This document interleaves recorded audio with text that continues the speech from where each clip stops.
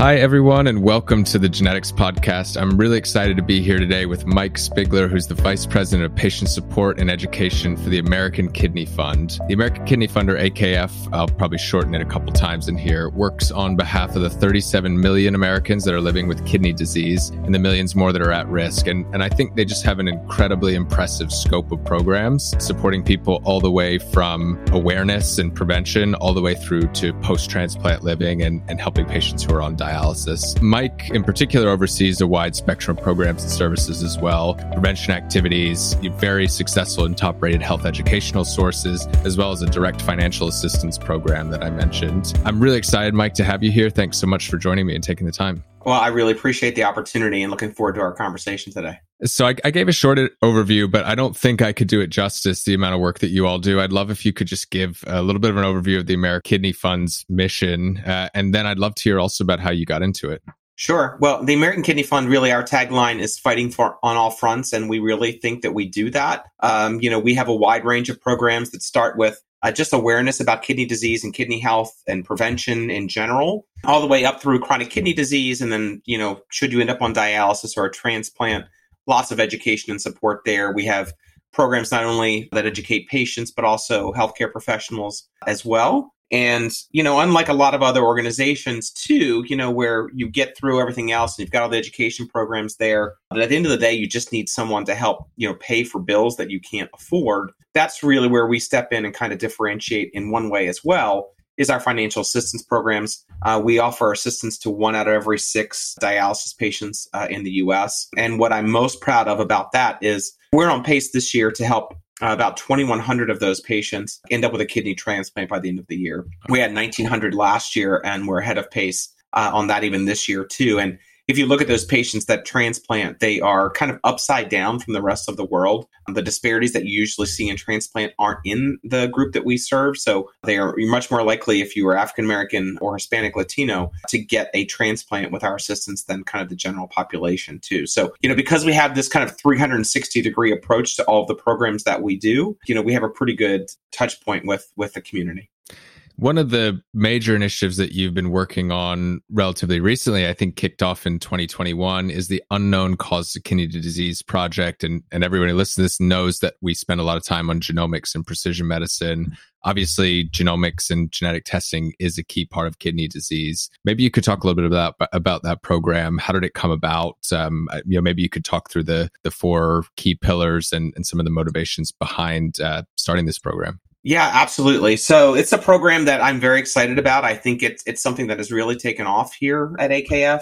It all started because that financial assistance program that I talked about, we actually collect a wide range of data on our patients. So I know everything from the modality that they're on for dialysis to the insurance type that they have to everything about their finances. I could tell you how much a patient, how much gas they put in their car every month. But from a health standpoint, we also have all of their comorbidity data and the primary cause of their kidney failure. And as we started to go through this kind of robust new system that we built out in 2018 to collect this data, one of the interesting or scary things that we started to look at that was the primary cause of kidney failure. We had 14% of our patients did not know what caused their kidney failure. And when you look at the United States Renal Data System numbers on that, it shows 5% don't know. So it got us thinking, is there something going on with our particular patients because they are a poor population? I mean, our patients, their annual household income is $25,000 or less. They, predominantly from communities of color. Was there something special happening there? And as we've started to go through this project, actually what we've started to realize is I think our data actually might be more accurate. It's not so much necessarily our population's having a hit on it. So, we started this project. We put a steering committee together of some patients, some leading researchers in this area. Dr. Ali Garavi from Columbia University was one of the steering committee members on this industry. And we put together this group of really key people to say, how can we solve this problem? We did a summit in December of 2020. We brought in every rare kidney disease advocacy organization. We had several federal government agencies there, more industry, more patients, more researchers to really think about what are the causes of this just generally in the population, and especially what might be happening in our population, and what can we do about that. So a couple of key things have come out of that. Dr. Garavi at that summit presented some research of his own, looking at some of the genetic makeup of patients and seeing a much broader amount than 5% that may have some kind of a genetic component to their kidney disease. And, we came up with a white paper, which we called our roadmap for solving this problem. We did a release of that in July of last year, and have really now, instead of just doing a white paper and walking away, we've really started to put some program effort toward that to implement it. So we've worked with 3 groups, one for patients and caregivers. And that group is really trying to empower patients to be able to confidently ask for a second opinion, to get a family history, to understand the importance of knowing what caused their kidney disease. We have some policy efforts going on in the second group, which is really trying to get more protections for these patients, but also some more coverage for genetic testing and genetic counseling in Medicare and Medicaid, which is not the same as you would find in private insurance right now. So there's some big gaps there. And then the last piece is around healthcare professionals. And the reason why I said I think that we maybe have more true data than the USRDS, we did a survey, we just published it in March, and we asked 300 healthcare professionals. And these are a wide range of primary care, nephrology, transplant surgeons, urban settings, rural settings. It was a really great mix. Thinking about their CKD patients, what percentage do you for sure know the cause of? Which percentage do you think you know, but you're not 100% sure? And what percentage do you have absolutely no idea what caused their kidney disease? Out of that wide group of healthcare professionals, they said 15% of their patients, they have no idea what caused their kidney disease. It's about another third where they think they know, but they're not really sure. And only about another 40% or so where they confidently know it. So, we now have genetic data from researchers like Dr. Garavi. We now have this survey data from professionals across the country saying that maybe it is toward that higher amount. And, I've done some presentations on this, and I always had people come up to me afterwards and say, well, I think I know what it is. It's these patients that are, crashing into late stage kidney disease or dialysis. They show up in the emergency department or to the doctor's office. They have high blood pressure, and with no other history or anything else, they go, oh, well, it must be high blood pressure that caused the kidney disease. When in fact, it's maybe a chicken and the egg scenario, and the kidney disease is there and it's causing the high blood pressure. So if you look at that pie chart of the USRDS and the causes, and you ask me kind of, where do you think that change may happen? I think it would be in high blood pressure, but there's still a lot more work to be done there. And now we're starting to work on taking results of that survey and do some CME programming as well. I'm glad you brought the survey because it came up in my research. And I thought the quote from Dr. Silas Norman, who I think is, I believe, on the board at AKF. Yeah. And he's also a medical director of kidney and pancreas transplantation at University of Michigan. He referred specifically to the importance of genetic testing. And I thought one of the really interesting things about that report that fits my experience with other disease areas as well is that healthcare providers often aren't comfortable ordering tests, interpreting tests, and they're willing to admit it, right? It's not that people are saying, we don't need it. They're saying we think we do need it, but we maybe don't have the training. Maybe you could talk a little bit about that. Why has it taken so long to, the first human genome was done in 2000 and it started to get reasonably cost effective 5 or maybe even 10 years ago, depending who you ask. What do you think is needed to really have it hit the mainstream? I think there's a lot of reasons for it. I think from the professional standpoint, in that survey, we also asked, what do you view as barriers to having your patients get genetic testing? And it was in the 90% of doctors that said they didn't think it was affordable. The out-of-pocket costs were too expensive for patients. But to your point, the costs have really come down for that. There's a lot of companies that are offering it, through some partnerships with some rare disease pharma companies for free. But that perception is still there that it's not really achievable from a cost standpoint. I think that's a big part of it. I think we don't have enough genetic counselors. I don't think we have enough genetic counselors familiar in renal. I actually, talking to Silas, who you mentioned, they've looked at trying to implement a program there where, they would do genetic testing as part of any living donor kind of coming in. And, they're struggling even themselves with having enough genetic counselors there to pull that off effectively. So, you take that upstream to, primary care or something like that, where they might not even know the genetic tests exist. It's just not going to happen. And the other major problem, too, I think is, the survey also found, well, and not just our survey, there's been a multitude of surveys long before us that have showed that primary care not referring patients to nephrology until very late. I mean, the majority of the people that we surveyed in this said they weren't referring patients till stage 4 was probably the biggest segment, but also 3B, 5. So, you're not getting to a nephrologist who's probably going to have more comfort and awareness of these genetic tests still pretty far along. So I think that's a big part of it too. It's because the genetic counselor is such an important part of it, right? You want someone on the front end to make sure you're getting the right test done, and a genetic counselor on the back end, when it comes back, you can actually easily interpret it. So, it's making sure that the finances and the genetic counseling is and the right person is kind of all in the right place at the right time. We need some protocols from a community to start to figure out exactly who, what, where, and why, and how genetic testing happens to solve this. Do you have a sense within the 14-15% of people that have an unknown cause? Do you have a sense of what proportion of that might be genetic? Because you said something really interesting earlier that I think based on the epidemiology, there's probably a good chunk of those individuals who have a rare genetic kidney disease, right? And something like exome sequencing could find it. But then there's also genetic factors that are going to be present in every member of the population. And so even outside of that 14%, you might have within the 86% people who are, they know their cause, but actually genetics may be a contributor or a partial cause, sure. And they don't know about that. I'm curious whether, you and the group you've been working with have done any estimates or digging into what that unexplained fraction could look like. I mean, it's hard to tell, right? But to your point, sure, it could just be a standalone rare disease. It could be something like APOL1, which is causing progression faster in some patients. So while it's not a genetic disease in and of itself, it is causing, progression of CKD faster. Anecdotally, when we did some of the patients another key part that we looked at when we first took this program on is we looked at our patients who knew the cause of their kidney failure versus those that didn't. There was a higher percentage of patients who had lost one or multiple transplants that did not know their cause versus those that did. Wow.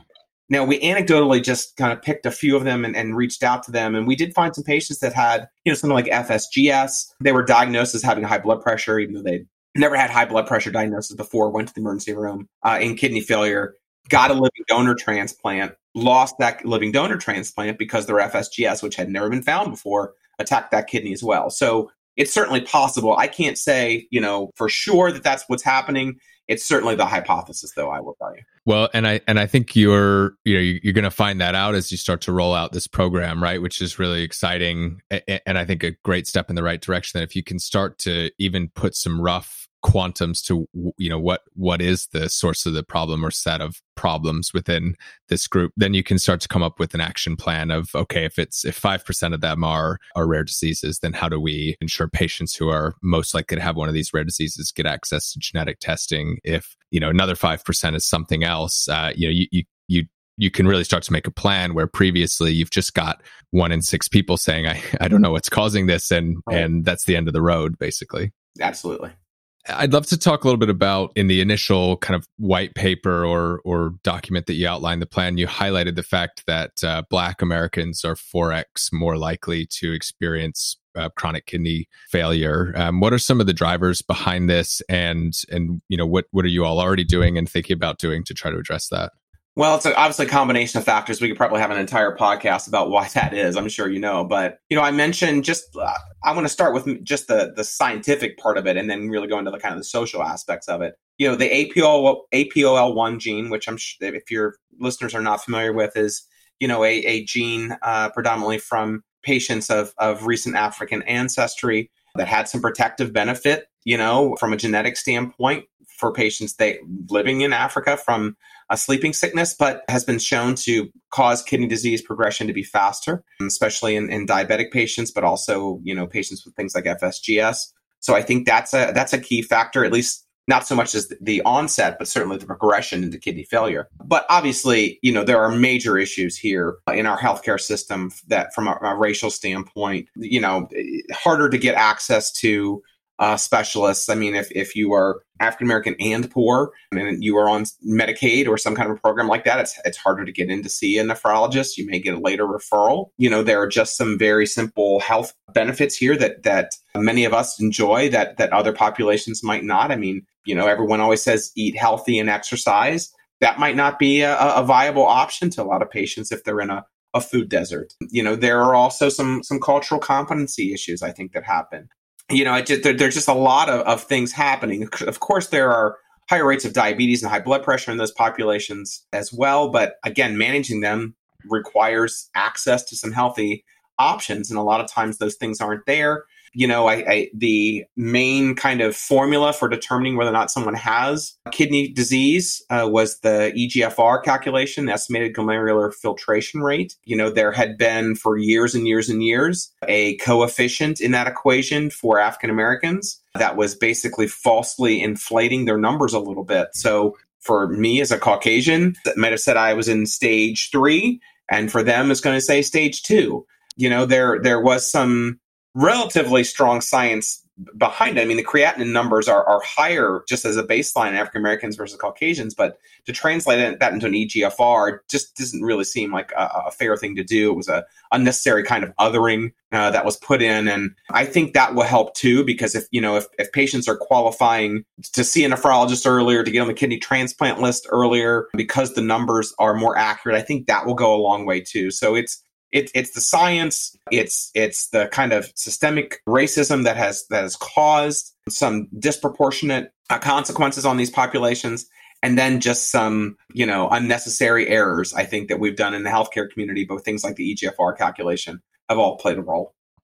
Is there an area of the kind of spectrum from early diagnosis, detection, prevention, all the way through to transplant dialysis support that you feel like the most attention is needed? As I was preparing for this, I think one of the amazing things that you all do is you cover such a broad spectrum, and I think that's probably because somebody sat down and said, no, there really is no one place. We really actually need to look at the whole system. But I'm curious whether there are some areas that are maybe more urgent than others where we can make a bigger impact sooner. Well, I think one of the things is we have to get patients the full range of testing available to them when they go to see the doctor. When we did this survey that I was talking about, we did a qualitative phase 2. So we did kind of 1-hour interviews with primary care nephrologists, urologists. We cast a very wide net in that initial phase. And one of the things that we found was every primary care doctor that we surveyed and we had a conversation with said, yeah, I don't really do any urine testing. I probably have patients in stage 1 and stage 2, but I wouldn't know. We do the EGFR, and if it comes back as being, low, then, we'll refer to nephrology stage 3B, 4, something like that. And I think that's a major problem. Even in our survey, we looked at who's getting like a complete metabolic panel and getting that blood test versus those that are getting the urine test. And I have seen that happen in my own life with my own family members who aren't getting that urine test done. You're never going to find stage 1 or 2 if you're not doing the urine test to kind of accompany it. So I know there are several organizations out there trying to push for more standardization of that. If we can at least get standardization in high-risk individuals, we're getting a little bit of better in that if you're diabetic, but not so much if you have uncontrolled hypertension. If you're in one of these risk groups, it's just not happening. So we're in a place right now that we weren't in 15 years ago. We did not have the innovations that we have now. We did not have the genetic testing abilities that we have now. And I think for a lot of doctors that have been in health systems too, I don't want to put it on the doctors themselves. Sometimes these are directives coming from their health systems. There's just, it hasn't caught up to the innovations that we have here. There are medications now to help tremendously with diabetic kidney disease at a minimum. But frankly, there are things like metformin and ACEs and ARBs that aren't even being applied right now at a standard level. So, it's one thing to find the patients. It's the other thing then to make sure they're getting the right treatment on top of it too. So it's all of those pieces. And we just have to do a better job of trying to get these innovations out to physicians, because if they feel like they have tools, they're going to be to treat, they're going to be more likely to identify. So I think that's a big part of it too. And why do you think that is because and correct me if I'm wrong, but it strikes me that it wouldn't necessarily be a cost issue, right? Urine analysis is not expensive. Is it an incentives issue in the sense that like your stats say 37 million Americans, and maybe there aren't great treatment or prevention strategies. So do people throw their hands up a little bit and say like, yeah, we could do these urine analysis, but not what can I do about it, or is it lack of awareness? Why is it that we've got some of these obvious tools, but they're just not being applied? I think it's a hard question to answer. I mean, I think it's certainly somewhat lack of awareness. I think there's also a fear of overdiagnosis. Will we find these patients? We're going to flood nephrology. There is a lack of nephrologists in the U.S. right now. I mean, that's for sure. It could be that too, but that's why we have to really think about how do we appropriately triage these patients. Okay, then let's not do it with everyone, but if you've got a patient with family history of kidney disease, or they have high blood pressure, then we have to think about at least trying to focus in on those patients. And so you're right. It's not really a cost issue. It's just that the guidelines aren't there to push it unless you're diabetic. And we've got to really work together as a community to try to fix that. Right. And that's where you can get kind of frustratingly asymmetric outcomes, right? Where one, and it's very often socioeconomically divided, but it sometimes, can also just be random, right? Where one doctor has actually got, and I think you shared a personal story, if you don't mind me sharing it.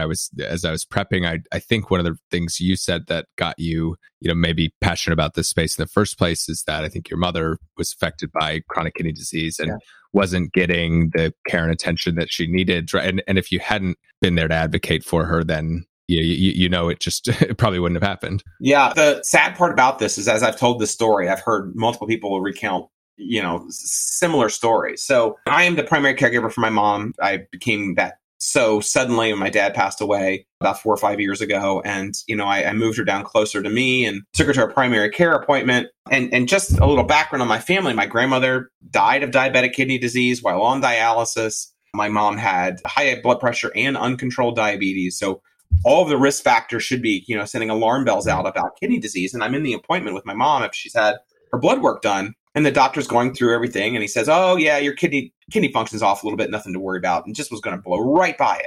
And I said, oh, time out. The wrong guy in the room to kind of blow by that piece. And she was in stage 3A of kidney disease.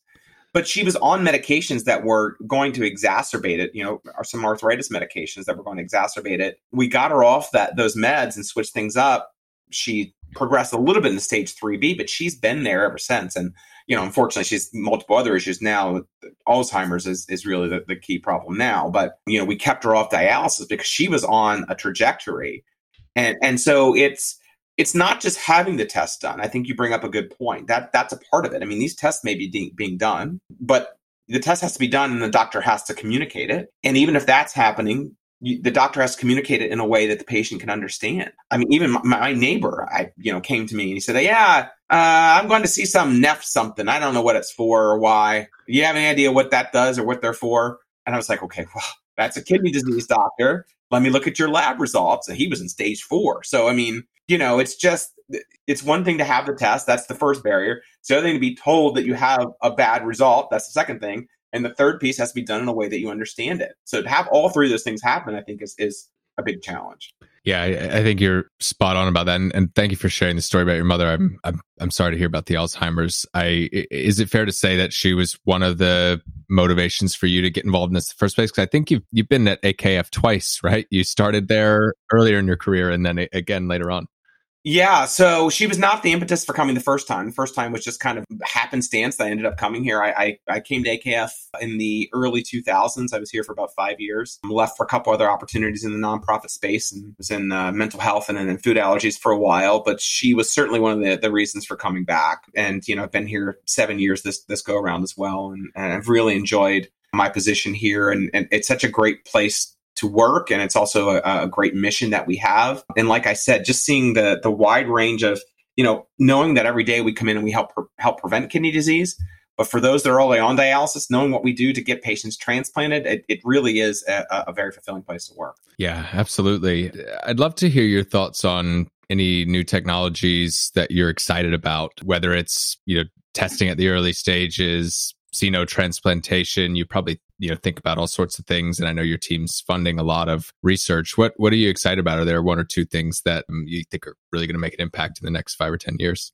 Well, I mean, I'll start with the 10-year piece. I mean, I am super hopeful that the artificial kidney will come to fruition at some point. They've got most of the technology down. They're trying to get some of the kidney cells that would get the toxins out of the blood. If they can get that fixed, I mean, that would go a long way to keeping patients off of dialysis. Perhaps. What's the scale of that problem look like? How many patients go on dialysis that could benefit from a kidney transplant? Yeah, I mean, I think we have something like 600,000 patients in kidney failure in the U.S. right now. So that's a huge piece. I mean, not everyone will qualify for the artificial kidney because of surgery risk and things like that, but most may. I mean, who knows what the scale? To your point, though, what I don't know when that comes to market, what's the scaling look like? I don't know that, but that's definitely on the long term end. I think on the front end, I mean, I mentioned some of the SGLT2s, GLP-1s for patients with diabetic kidney disease. I mean, diabetic kidney disease is that's 40% plus of patients on kidney failure. If we can manage that aspect, I mean, maybe we can prevent patients from getting on a fair amount from getting on dialysis in the first place. But another thing we did with that survey that I mentioned is we asked there was a significant number of primary care doctors. We asked them, open the question, just list some of the new innovations in the kidney disease space. And they were not mentioned very often. So there's still a lot of work to be done to raise awareness about that. And I really think they're a game changer, that class of drugs, just on the front end. But I mean, for rare disease also, there's just so many innovations happening right now. I mean, when I worked here the first time in the early 2000s, I was kind of an entry-level position here. I was answering the helpline phone calls with patients calling in. And just to think back, people calling in with IgAN or something like that. And I would say, well, here's what it is. I'm not really a cure for it or anything. So talk to your doctor. And now there's a medication for it. And I think there's something like 50 different trials going on for IgAN alone. So I think that, again, to circle all the way back, to the work you guys are doing too, it's in this genetic realm, there are answers and solutions for patients now. So, PKD is another one. You have polycystic kidney disease. That might have been something where, you have a family member that had it previously. And I know people that have had PKD, like, I don't want to get tested, but the fear doesn't have to be that there is a treatment for it now. So these innovations across the board from, the kind of the quote unquote run of the mill diabetic kidney disease to rare disease to eventual solutions for things like dialysis with the artificial kidney. It's the vast difference from the early 2000s to coming in here now is just unbelievable. I think it's great. It's a very optimistic note to end on. There's one other thing that I wanted to flag up, which is I think you all are hosting Kidney Action Week in early June, right? June 6th to 10th, for people who want to either take part, join one of your events, or help out in some way. What should they do? And maybe you could tell us a little bit about it. Yeah, thank you for bringing that up. So the first thing I would recommend is go to kidneyactionweek.org. You do have the dates right. It's June 6th through the 10th. It is completely free for patients. Well, it's free for anyone, but it's aimed at patients and caregivers. You can pre-register at kidneyactionweek.org. If you follow us on Facebook or on YouTube, they're also going to be simulcast live on both of those platforms as well. We had over 7,500 unique patient participants last year's event. I think it's going to be even higher this year. We have 20 different sessions that are full sessions, and also another 15 of things like cooking demonstrations and fitness demonstrations and things like that. So there are lots of great information no matter where you are. So if you're in chronic kidney disease, we have things to keep you off of dialysis and from kidney failure. If you have a rare disease, so we have a session on IgAN. We have a session on polycystic kidney disease. We have a session on chronic stone formers. So for some of the kidney stone rare diseases, we have information on that. If you're on dialysis, we've got information on home dialysis. If you're trying to get the kidney transplant list, we've got a whole session on that. So really a really rich, free program. So it's kidneyactionweek.org. We'd love to have everyone join that. I checked out the website, and you all have, I mean, you must spend 6 months to a year planning this thing out, because you've got an incredible list of speakers and a lot of really creative sessions as well. Is this one of the big things that your team focuses on? Yeah, this came out of the pandemic. One of the only positives of the comeback of the pandemic is that, we used to go out in the community and do these events in person. They're called Kidney Action Days in underserved population communities. And we would do, cooking demonstrations and screenings and exercise demos live. That obviously did not survive the pandemic. So we moved it kind of online. And now it's not just kind of prevention, it's everything. You're right. It takes about 9 months to pull it off. And we're moving it next year into March. So what that means is the second this one is over, we already start planning for the next year's. But it'll live in March in perpetuity moving forward for Kidney Month. Great. And the other thing I wanted to suggest that people follow you on Twitter if they're interested. I think you're at Michael Spigler. I had a lot of fun preparing for the episode, scrolling back through. I think my favorite was seeing you as Ted Lasso for Halloween last year. So if you scroll back a little ways. Yeah, I'm not as active as I probably should be in my position, but I try to post some things on there when I can. So a little bit of a peek behind the curtain there for sure. I think it's great. And I think Ted is a leadership inspiration to us all, isn't he? He's unflappable. Well, thank you again. I really appreciate it. I really enjoyed the discussion. Thanks for the amazing work you and the rest of the team are doing. Thank you, Patrick. I really appreciate it. And thanks for all the work you're doing to continue bring innovation to the space. And thanks everybody for listening. And as always, please share with a friend if you liked the episode. Leave us a review on your favorite podcast player to help other people find us. And as always, get in touch if you have any guest ideas, suggestions on how we can improve. Thanks again, and we'll see you next time.